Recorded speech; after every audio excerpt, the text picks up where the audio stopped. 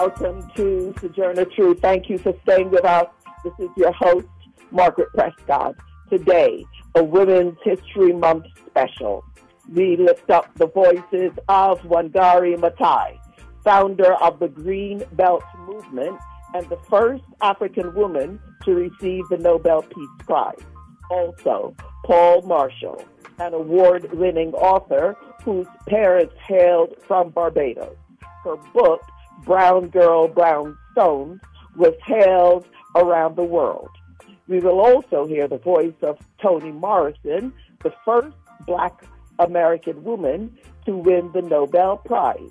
We will hear excerpts of her Nobel speech, as well as an historic interview that she did with me on Sojourner Truth. And Dorothy Dandridge, a Black actress who lent her name to civil rights struggles.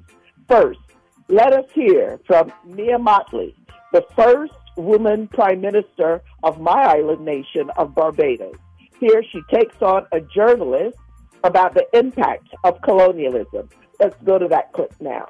What a lot of Western climate diplomats tell me is that leaders like yourself also carry a responsibility. Why are vulnerable countries still so debt-stricken? Why is there still corruption? What is your response to that? You really want me to answer you? I do. Okay. Why is it that every time we talk about countries from the South, the first allegation is corruption? Last time I checked, in the USA and the UK and Europe, they're riddled with corruption, but nobody says that they're not capable of achieving their objectives because of corruption. Why is it that we're not talking about the fact that these countries became independent, having allowed those countries that colonized them to extract significant portions of their wealth, such that we had no proper housing, no proper education, no proper healthcare systems, no proper legal systems, no proper across the whole stream, and certainly nothing to do with building social capital like community development and cultural enterprises. And what has happened is therefore that we have spent the time since independence trying to give our people what the global north has taken for granted and has supported by the extrication of centuries of wealth to give their people out of our blood, sweat and tears. Now, when our blood, sweat and tears finances the Industrial Revolution, and the Industrial Revolution then causes the climate crisis, and then I have to pay for the consequences of the climate crisis because of the Industrial Revolution financed by our blood, sweat and tears, then I think they have no moral authority to tell me anything about the financing of the climate or about why we don't have enough. All righty, and there you heard the Prime Minister of Barbados, Mia Mottley. Today we mark Women's History Month, focusing on some of the voices of women making trouble, making history. We live in a global world. We're all interrelated, so on Sojourner Truth, we work to bring directly to you news and views on local, national, and international policies and stories that affect us all. And we draw out how those of us most impacted, women, communities of color, and other communities are responding.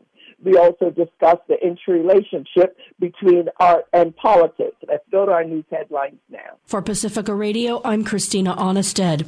Top diplomats from the Group of 20 industrialized and developing nations have ended a contentious meeting in New Delhi with no consensus on the Ukraine war, as discussions of the war and China's widening global influence dominated much of the talks.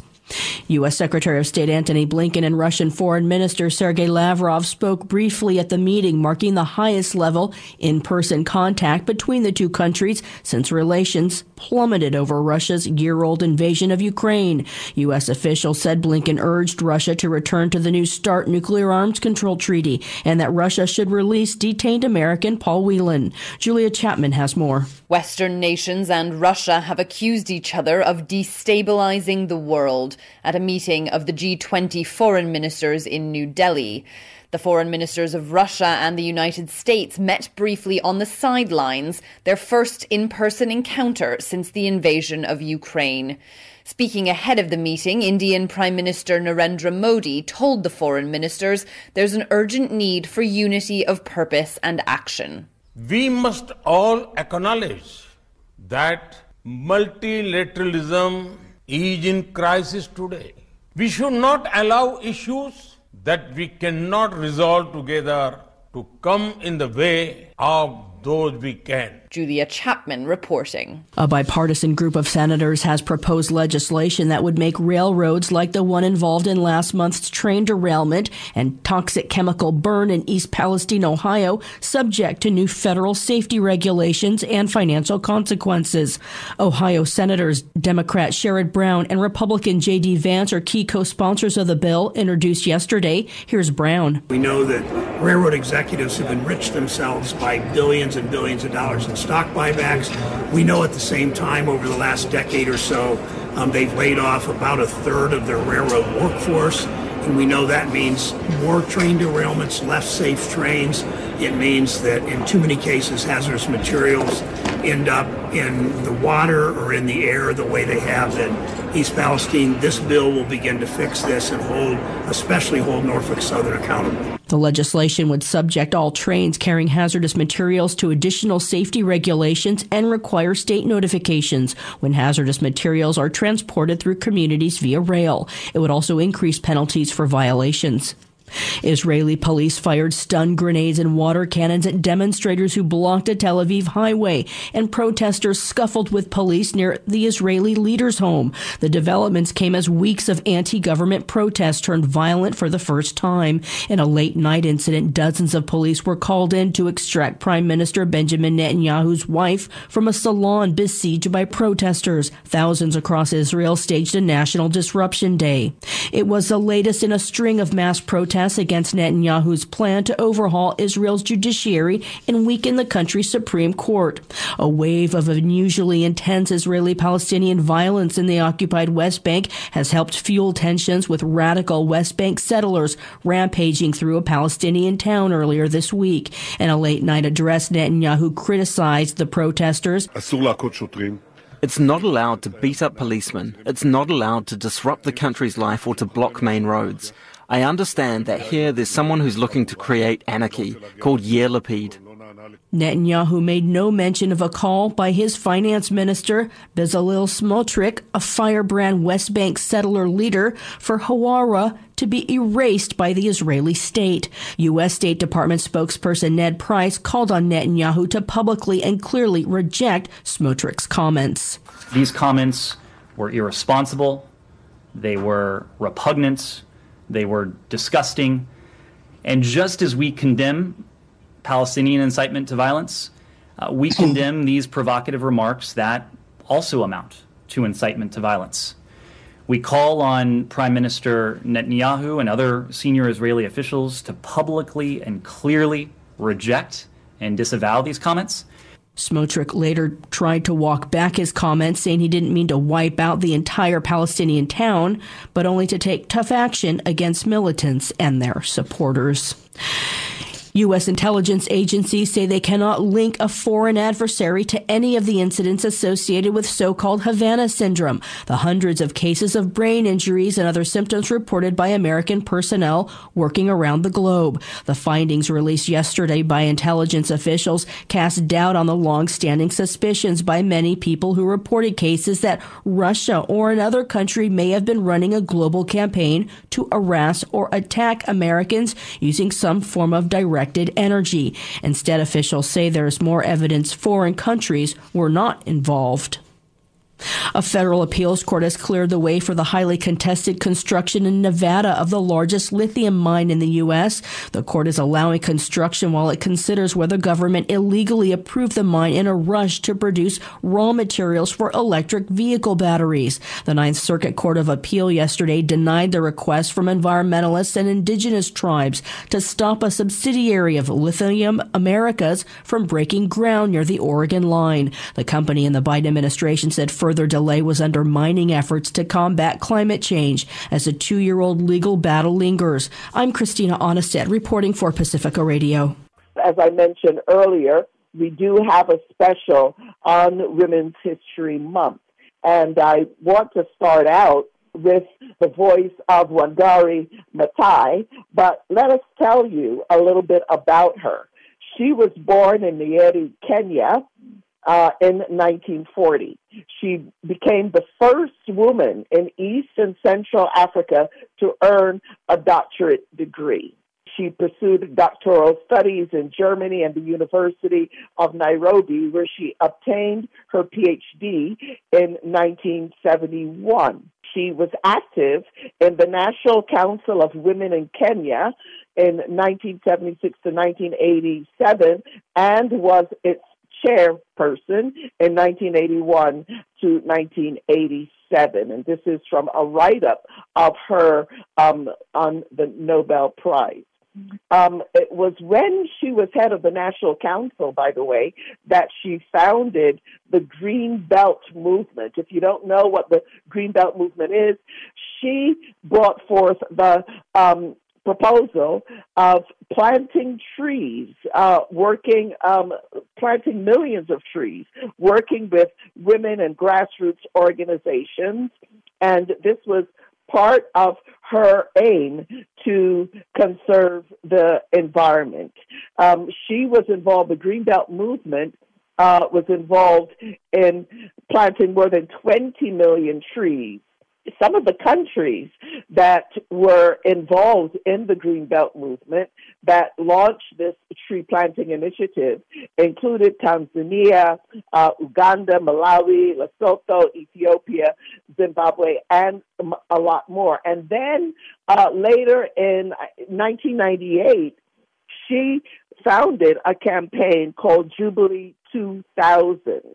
And specifically, she served as a co-chair of Jubilee 2000 Africa campaign. And what that was about canceling third world debt.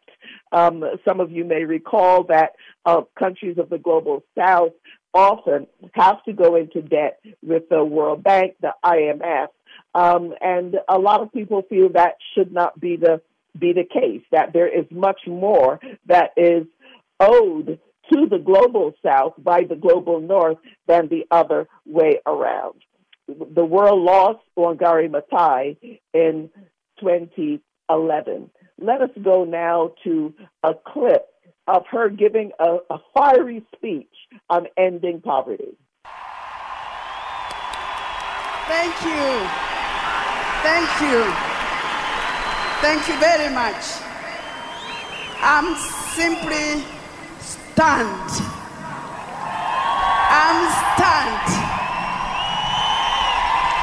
I'm stunned by your compassion, your solidarity, your concern for Africa and the poor of the world. Thank you.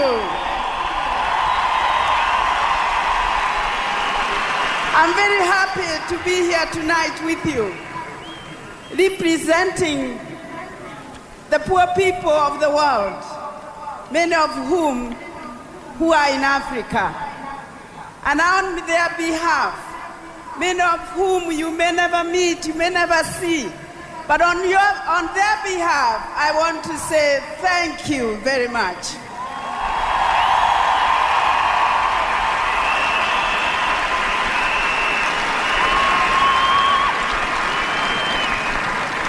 We are participating in what is historic.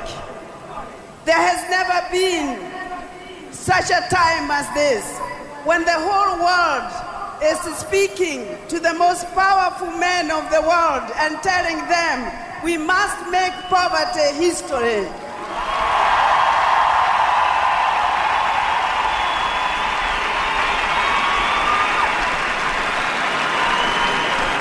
My fellow citizens of this planet Earth, Africa as a continent is not a poor continent. Africa is extremely rich, but Africa is impoverished by injustices.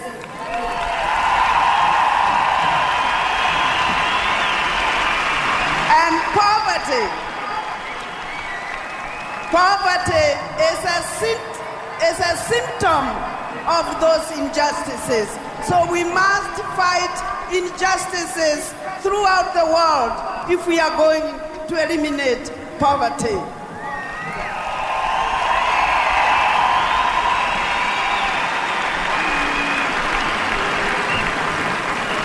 Africa can do very much, but it has to be treated with justice, fairness. But it is also true, I want to stand here, both as a representative of the African people, but also as a representative of a person who is in the government. I want to make an appeal to the African leadership that they too must play their part.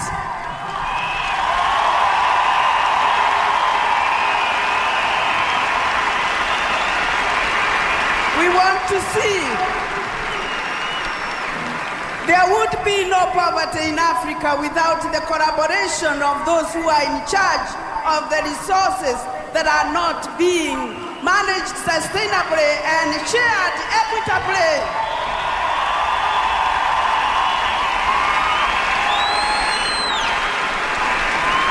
I want to thank the leaders who are going to meet at Gleneagles for whatever they are going to do. But we want to tell them that they have the mandate of millions of people on this world to do what is moral and just.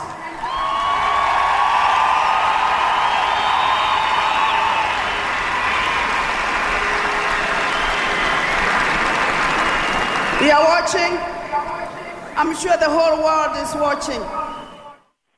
And this is Margaret Prescott, host of Sojourner Truth. And we're now going to continue Voices, Historic Voices, Women Making Trouble, Making History. It is marking Women's History Month. Earlier, we heard a clip from Wangari Maathai on poverty, speaking on poverty. Next, we'll hear the voice again of Wangari Maathai. Unfortunately, the world lost her in 2011, the first African woman to receive the Nobel Prize. And here she talks about her work on the environment, saving forests, and the Mutaini concept that she picked up in Japan. Let's go to that clip now. That honor and that wonderful global stage comes with responsibilities. Sometimes in a light touch, I say it is like the Norwegian Nobel Committee recognizes that you have a good idea and it gives you the global stage to share it with the world and to tell the world what you are doing. And that's exactly what happened. And so not only have I found myself in great demand to go and share the message with different peoples in different continents and different countries, but also being requested to play certain roles and feeling that I have a voice and I can pass messages that are important to the world. And one of them, of course, is to be Goodwill Ambassador for the Congo Forest, to raise my voice in favor of forests, including the Amazon forest in South America, the big block of forest in Indonesia, Borneo, that Southeast Asia region, and of course the Congo forest.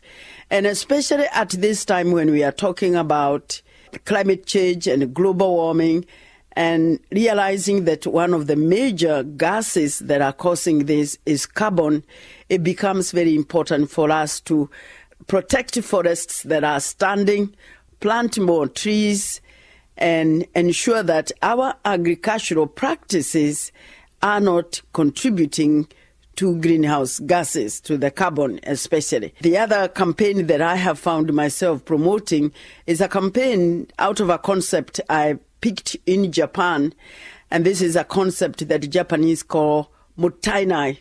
When I was telling the Japanese that the whole issue of protection of the environment requires, especially for the industrialized and the rich world, it requires the willingness to reduce consumption, to reuse some of the resources that we can reuse, and to recycle what we can recycle.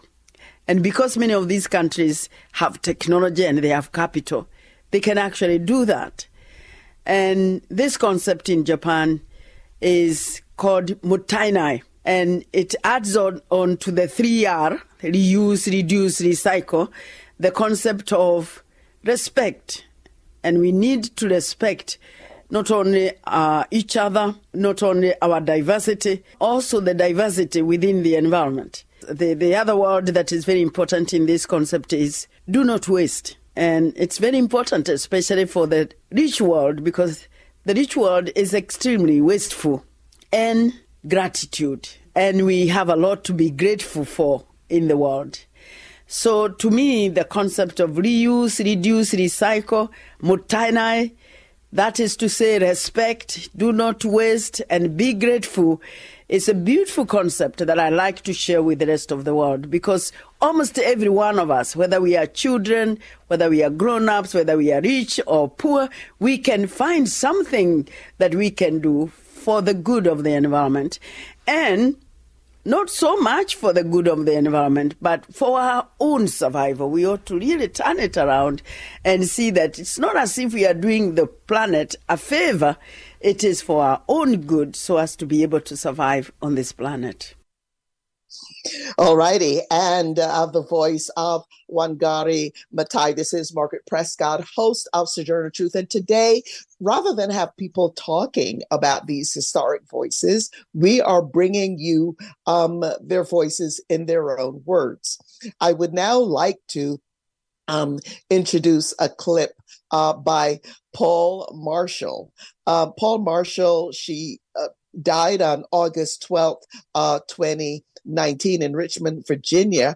But she was, according to the obituary, a good obituary done by the New York Times, influential writer, short stories focusing on race, colonialism, ethnic identity. She grew up in Brooklyn. She was the daughter of impoverished immigrants from Barbados. And one of her most famous novels, Brown Girl, Brown Stones. But here you will hear Paul Marshall, pronounced Paul, Paul Marshall, speaking about the civil rights movement and her thoughts on where the movement needs to go. Let's go to that clip now. Mr. Silberman was followed by Paula Marshall, author of Brown Girl, Brown Stones, and Soul, Clap Hands and Sing. Ladies and gentlemen, I would like to begin by saying something about the two words which form the poles of our discussion this evening. The words black and white, and how, in my mind, they have become less important as a description of a man's color, and more important as the description of an essential attitude of mind and heart. White has come to suggest more and more to me a moral callousness and timidity, a kind of rigidity and blindness, the childish belief that if you close your eyes tightly enough, the bad man will disappear. White is wealth without wisdom, and an incredible innocence which is matched only by arrogance. In a word, it is the force in the world today which is opposed to change, even when that change is necessary to survival. Under the terms of my definition, there are many Americans who are hopelessly white, so that what we are referring to here tonight as the white backlash is inevitable, and it can be expected to grow increasingly ugly as this white, truly white American realizes the hard fact that in order for the Negro to participate fully in the American life, he, the white man, will have to relinquish some part of his comfort, and that the system which has permitted him a privileged place at the expense of the Negro will have to undergo fundamental changes.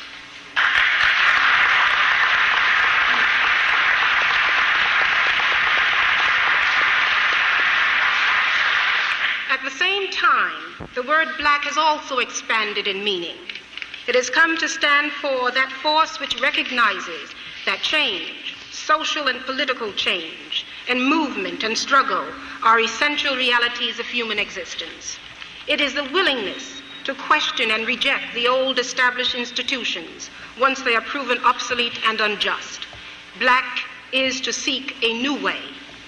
The Negro is symbolic of the force for change in America today, and his demand for complete equality is part of the larger demand for human dignity and fundamental freedoms being sounded all over the world.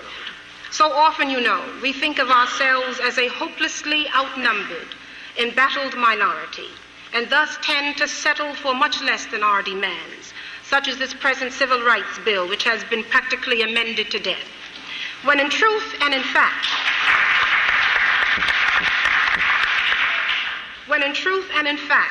we are part of a huge world community, and our struggle here part of a worldwide struggle for human rights. This larger aspect of our revolution has to be stressed, I feel, if we are to truly understand the nature of struggle itself, the fact that pain is part of struggle and tremendous sacrifice, if we are to recognize and accept also that the civil rights movement in our country has to widen in scope and take on a more militant tone. This is not to say that I personally reject nonviolence as a method of struggle, but I am coming more and more to the conclusion that there is a need now for the establishment of a nationwide organization that is far more militant than any to date.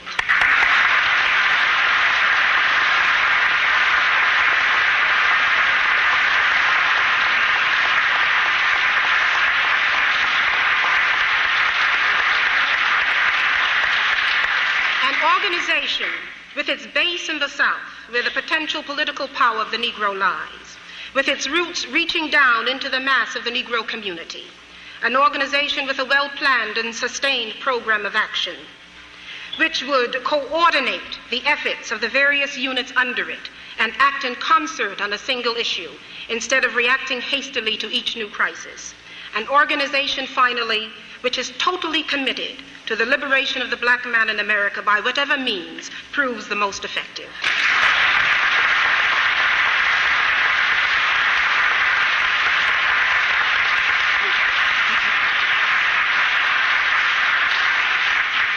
Most important, this organization must be truly independent. By this I mean one thing, that it should not have to look for its financial support from the very forces it is working to overcome.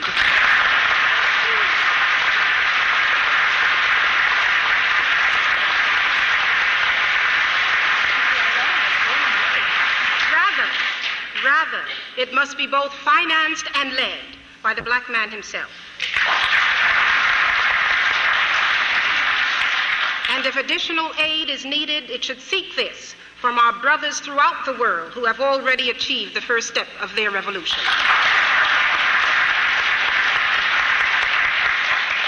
I would like to just very briefly touch on one or two of the areas in which an organization of this nature would be most active.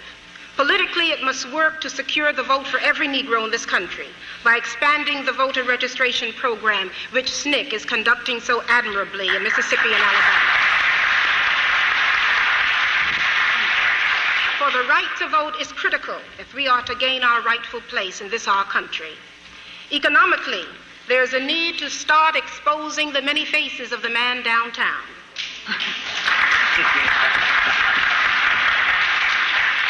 For some reason, there has been a failure, even on the part of the most radical groups in this country, to spell out in clear terms and clear language just how this system conspires to deprive the Negro of his basic rights. In addition, strong economic pressures must be applied in the forms of carefully planned boycotts and other means of economic protest. For instance, since that Sunday morning, last year, we should have found some way to let the steel industry in this country feel the full weight of our outrage. There is yet another task, and it is one which involves the people sitting at this table here tonight and those in the audience. It is the task to establish not only a dialogue with the white man in this country, but even more so, a dynamic dialogue with the black man at the bottom of the heap.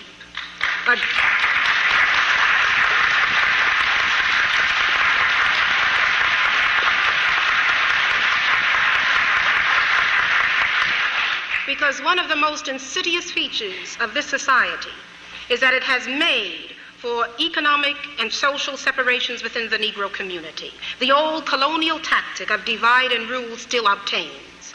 And it is this separation which is in part responsible for the limited effectiveness of the civil rights movement to date. There must be a conscious effort, therefore, on the part of the Negro intellectual, professional, and artist, to close that gap by working directly with the mass of our people, and thus channel their frustration and their justifiable rage into more constructive methods of protest.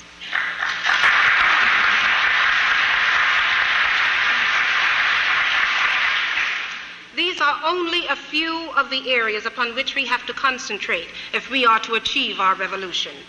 Then perhaps, and only perhaps, if there is still time and some sanity left in our country, and we can all accept the fact that the liberation of the Negro and the salvation of America are one and the same, we can perhaps, the tragic end of the American experience perhaps can be averted.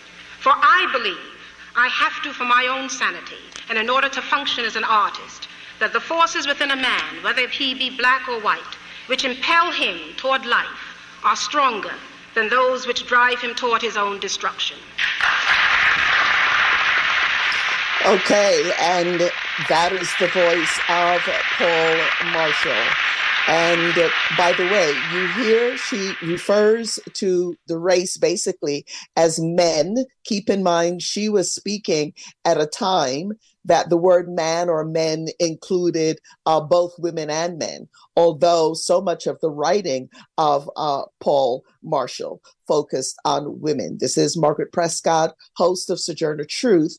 We are going to take a short station break, and coming up, Toni Morrison. Stay with us. We'll be right back.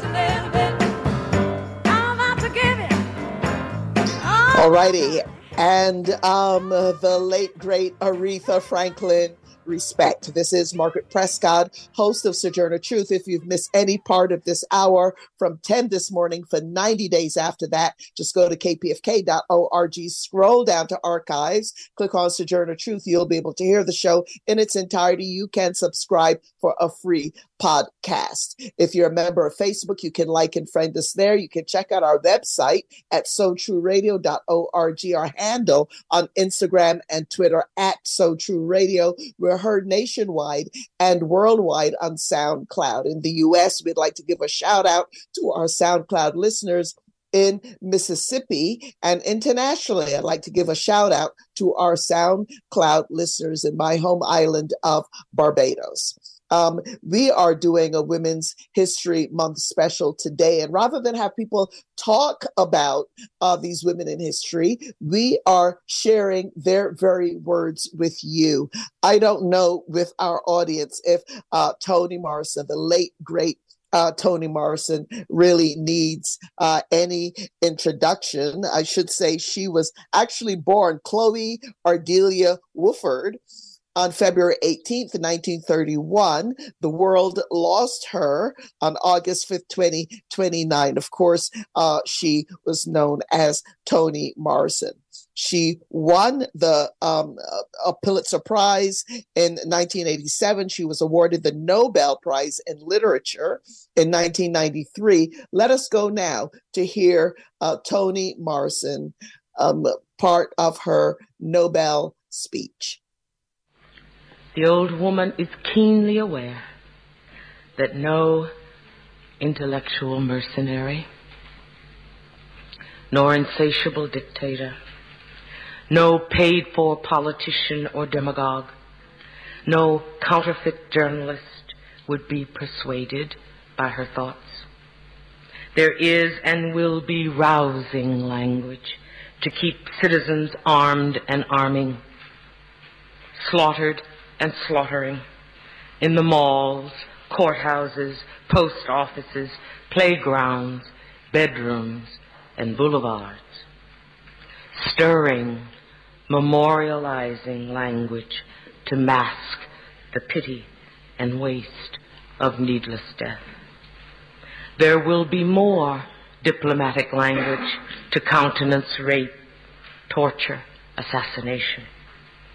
There is and will be more seductive, mutant language designed to throttle women, to pack their throats like pate-producing geese with their own unsayable, transgressive words. There will be more of the language of surveillance disguised as research, of politics and history calculated to render the suffering of millions mute, language glamorized to thrill the dissatisfied and bereft into assaulting their neighbors, arrogant, pseudo-empirical language crafted to lock creative people into cages of inferiority and hopelessness. Underneath the eloquence, the glamour, the scholarly associations, however stirring or seductive, the heart of such language is languishing, or perhaps not beating at all, if the bird is already dead.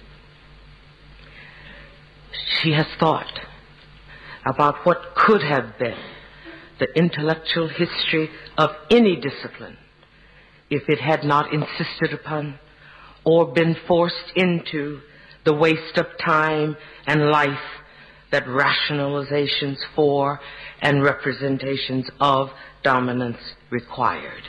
Lethal discourses of exclusion, blocking access to cognition for both the excluder and the excluded.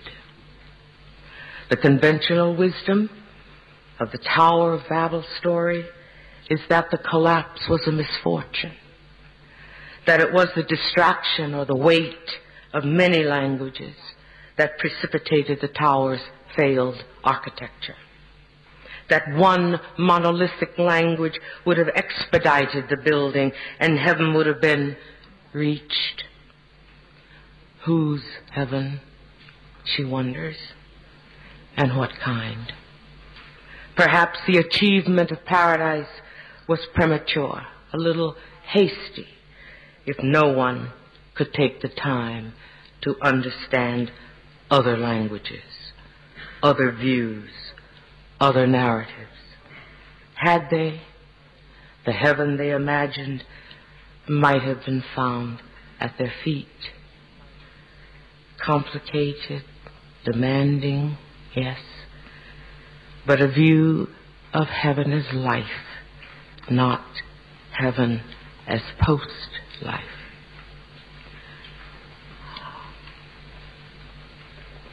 She wouldn't want to leave her young visitors with the impression that language should be forced to stay alive, merely to be. The vitality of language lies in its ability to line the actual, imagined, and possible lives of its speakers, readers, and writers. Although its poise is sometimes in displacing experience, it's not a substitute for it. It arcs toward the place where meaning may lie. When a president of the United States thought about the graveyard his country had become and said, "The world will little note nor long remember what we say here, but it will never forget what they did here." His simple words are exhilarating in their life-sustaining properties because they refused to encapsulate the reality of 600,000 dead men in a cataclysmic race war. Refusing to monumentalize, disdaining the final word, the precise summing up, acknowledging their poor power to add or detract. His words signal deference to the uncapturability of the life it mourns. It is the deference that moves her, the recognition that language can never live up to life once and for all, nor should it. Language can never pin down slavery, genocide, war, nor should it yearn for the arrogance to be able to do so. Its force, its felicity is in its reach toward the ineffable, be it grand or slender. All righty, a very philosophical Toni Morrison there, taken from her acceptance speech when she won the Nobel Peace Prize. You heard, of course, her quoting Abraham Lincoln there from the Gettysburg Address when she talked about 600 dead men in a race war. This is Margaret Prescott, host of Sojourner Truth. And some years back, I had the honor of interviewing Toni Morrison, and I'll bring you a clip from that historic interview right now, where we're discussing, first off, the impact of integration on some Black communities. Let's go now to that interview. You're listening to the Sojourner Truth edition of Morning Review, and we're having a discussion with Toni Morrison about her new book, Love. This is your host, Margaret Prescott. Now, your story is based around a Black-owned resort that some have equated with a Black-owned resort in American Beach, Florida. And the case has been made that the civil rights movement that opened the door for integration was in part responsible for the demise of a sector of Black-owned businesses in the Black community when segregation existed. Do you think there has been a demise, or has there been a shift of that sector? And what do you think that has meant for those who have been left behind, so to speak, in the more the inner city areas or the parts that are primarily still primarily Black and other people of color? Well, there are a number of consequences of the civil rights movement. I just didn't want it to appear so simple that everybody just jumped on the wagon and said, let's go. Yeah. Because there were people who were frightened of it and alarmed by it, and they were people who had gone to those really first-rate Black schools, and they had gone to Howard University's law school or School of Architecture or to Meharry Medical School, or were entrepreneurs, and they serviced a fairly captive audience, which were other Black people. And they were people that people were proud of, the race men, they were called, or race women. And but the interesting thing is that they sort of had to live together, on the same street. The doctor lived next door to the, sanitation worker who lived next door to the barber. So that the class division was not so overwhelming. You could see them. Then here comes the civil rights movement, which was absolutely necessary and absolutely important. But it had some losses. People could then go vacation someplace else, or go to some other school, or move into other neighborhoods. And all I am suggesting is that kind of leap forward progress, however difficult it was, has a loss. You pay a price for it. Every group that came to this country did. We just did it belatedly. There are people who have told me that when the schools were integrated in their part of, say, a small town in the South, what happened was that the best Black teachers left and went to the white school. Yes. And then we had years, decades of Black schools begging for money. They have revitalized themselves since then. But there was a drain from schools that had these first-rate reputations because other schools were vying for that population, or students could choose whether to go, to one place or another. So I just wanted to complicate that story a little bit because I think some of it is still flopping around, those questions, that debate, in contemporary in the contemporary world. Yes, and in fact, I did want to ask you about that. I mean, it's wonderful, in fact, that you addressed it. I mean, in love, several, if not all the sectors, frankly, on the economic scale of society are represented, from those who live in dire poverty, from a place you call in the book the settlement, to factory workers, to maids, to cooks, to prostitutes, to owners, and the clash and the interrelationship of those sectors. I mean, you show tremendous insight into the point of view of all of these sectors, and you also show some sympathy for them. I wanted to just raise with you to just compare that to what is happening in the Black world today, in the Black community today. Do you see a change? Do you see, I think from your previous answer, you're saying the sectors in some cases are further apart than they had been, and that this has been part of the impact of what is now a greatly expanded Black middle class. Yeah, which moved out. Yeah. Moved someplace else.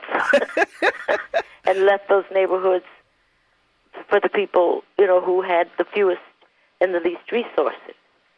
The lawyers may still practice in those communities. They don't live there. But the problem for me was either or. If you chose integration and assimilation, why did that necessarily mean that you couldn't have the resources in Black communities at the same time? That is, did you have to integrate, or could you just bring the money into the schools where they were?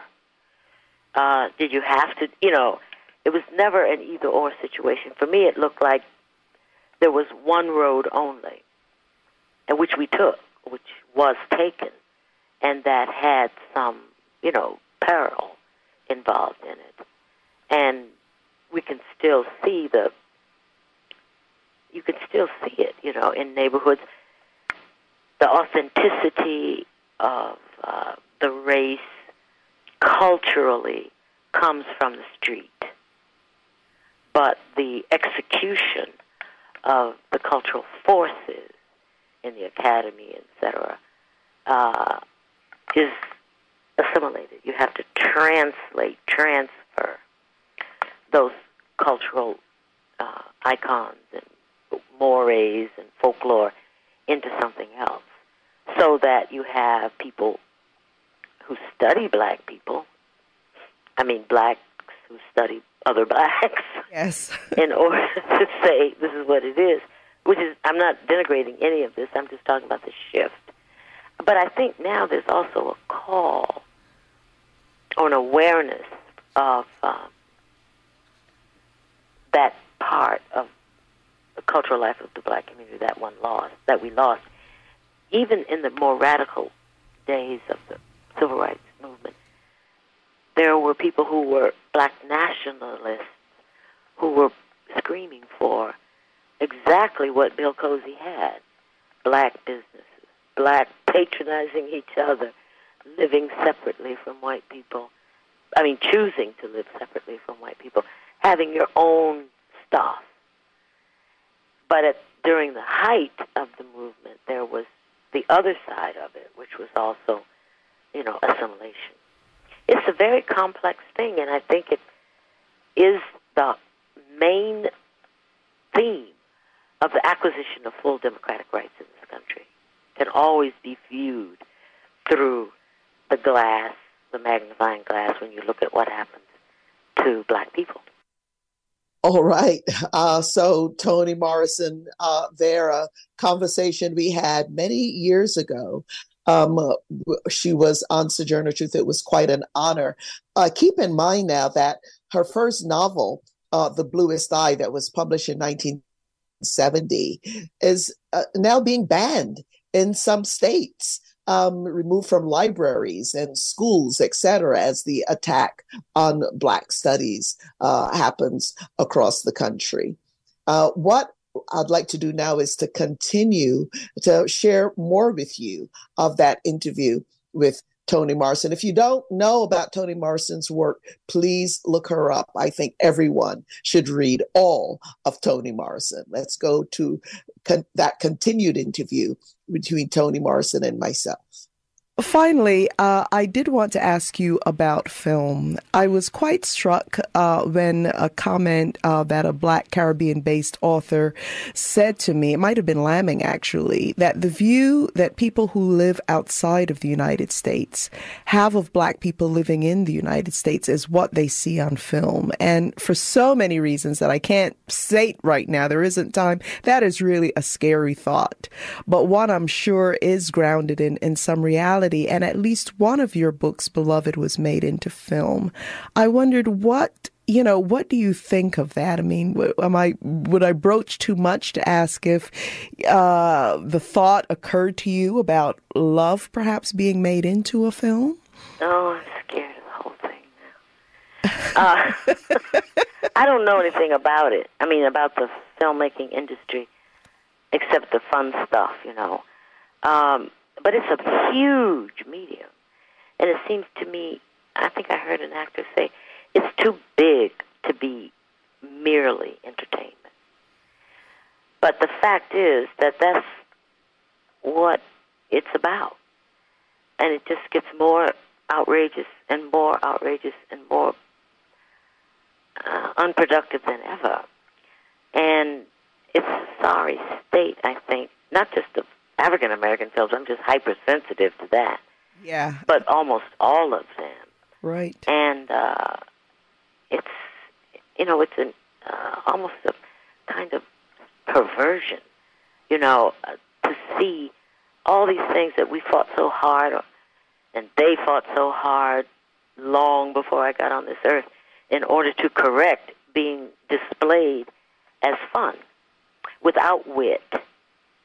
And without subtlety and without nuance, just blatant and overwhelming and chuckling. Nobody went to see Beloved. I mean, very few people went to see Beloved. Wow. What a loss. And it had all these incredible reviews and all this work by the Harpo and all those people who did it. And what everyone thinks about whether one likes the movie or not, the fact is that it was serious. Yes. It was a serious film. Yes, a serious film based on a very, very serious book. And nobody wanted to see it. Although I have to say that any film about slavery from the point of view of a slave fails at the box office unless it's Birth of a Nation or Gone with the Wind. Well, that's quite a comment because they are not from the point of view of the slave. That's right. That's quite a comment on where we are right now. Would you care to comment on your next project? I know you always have a next project. Is that right? I try to always have one. I don't feel good when I don't. But what I have in mind now is just so vague and fragile. I couldn't even begin to explain it because I haven't explained it to myself yet. I do understand that. Well, I wondered just if before leaving us, if there was anything you wanted to say just about the situation we find ourselves in today, as a community and as a nation. I mean, here we are very much living in a globalized world. The comment on film reflected that, the idea that people in the Caribbean region or that huge population of Black people who are in Brazil, that their view of those of us living in the United States is, I mean, it's heartbreaking, really. And I wondered, given the wars that are happening, the situation in Iraq, I mean, it just anything now that you would wish you had the time to say and didn't have to say, and you had 2 minutes to say it. Okay. What would you share with us? To say, 1, the world is vile. 2, it's going to be all right. Well, Toni Morrison, thank you so much for taking the time to be with us today. Thank you for having me. It was really a pleasure. Wow, that was really fantastic. We both very much enjoyed that interview. That's the late, great Toni Morrison. We want to go out now at just as we end the show with the voice of Dorothy Dandridge, quite a well-known actress.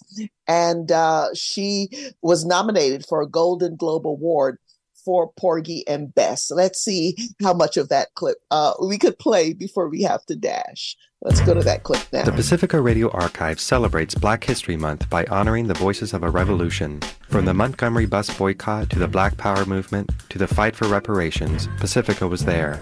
I must say I have never spoken for such a worthy cause before such a large audience. I'm not a speaker, but I have to say what I have worked on that I must say. No, it really wasn't very long ago that it was considered dangerous for the people in show business to endorse anything more controversial than toothpaste.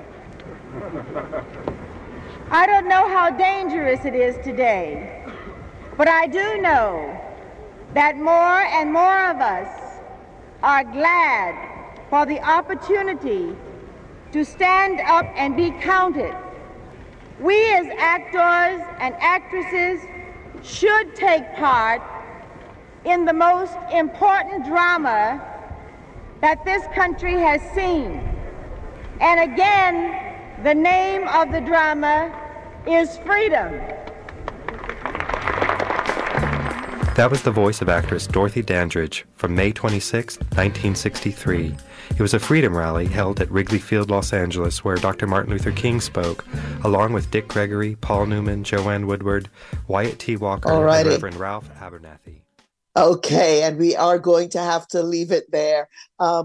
Voices, historic voices on our special for Women's History Month. Today's show produced by me, that's Margaret Prescott. I'd like to thank our assistant producer, Alicia Vargas, and our board op, Gary Baca. If you'd like a copy of today's show, please contact the Pacifica Radio Archives at 1-800-735-0230. By the way, there is an International Women's Day event coming up on March 8th. We hope that you will join us there.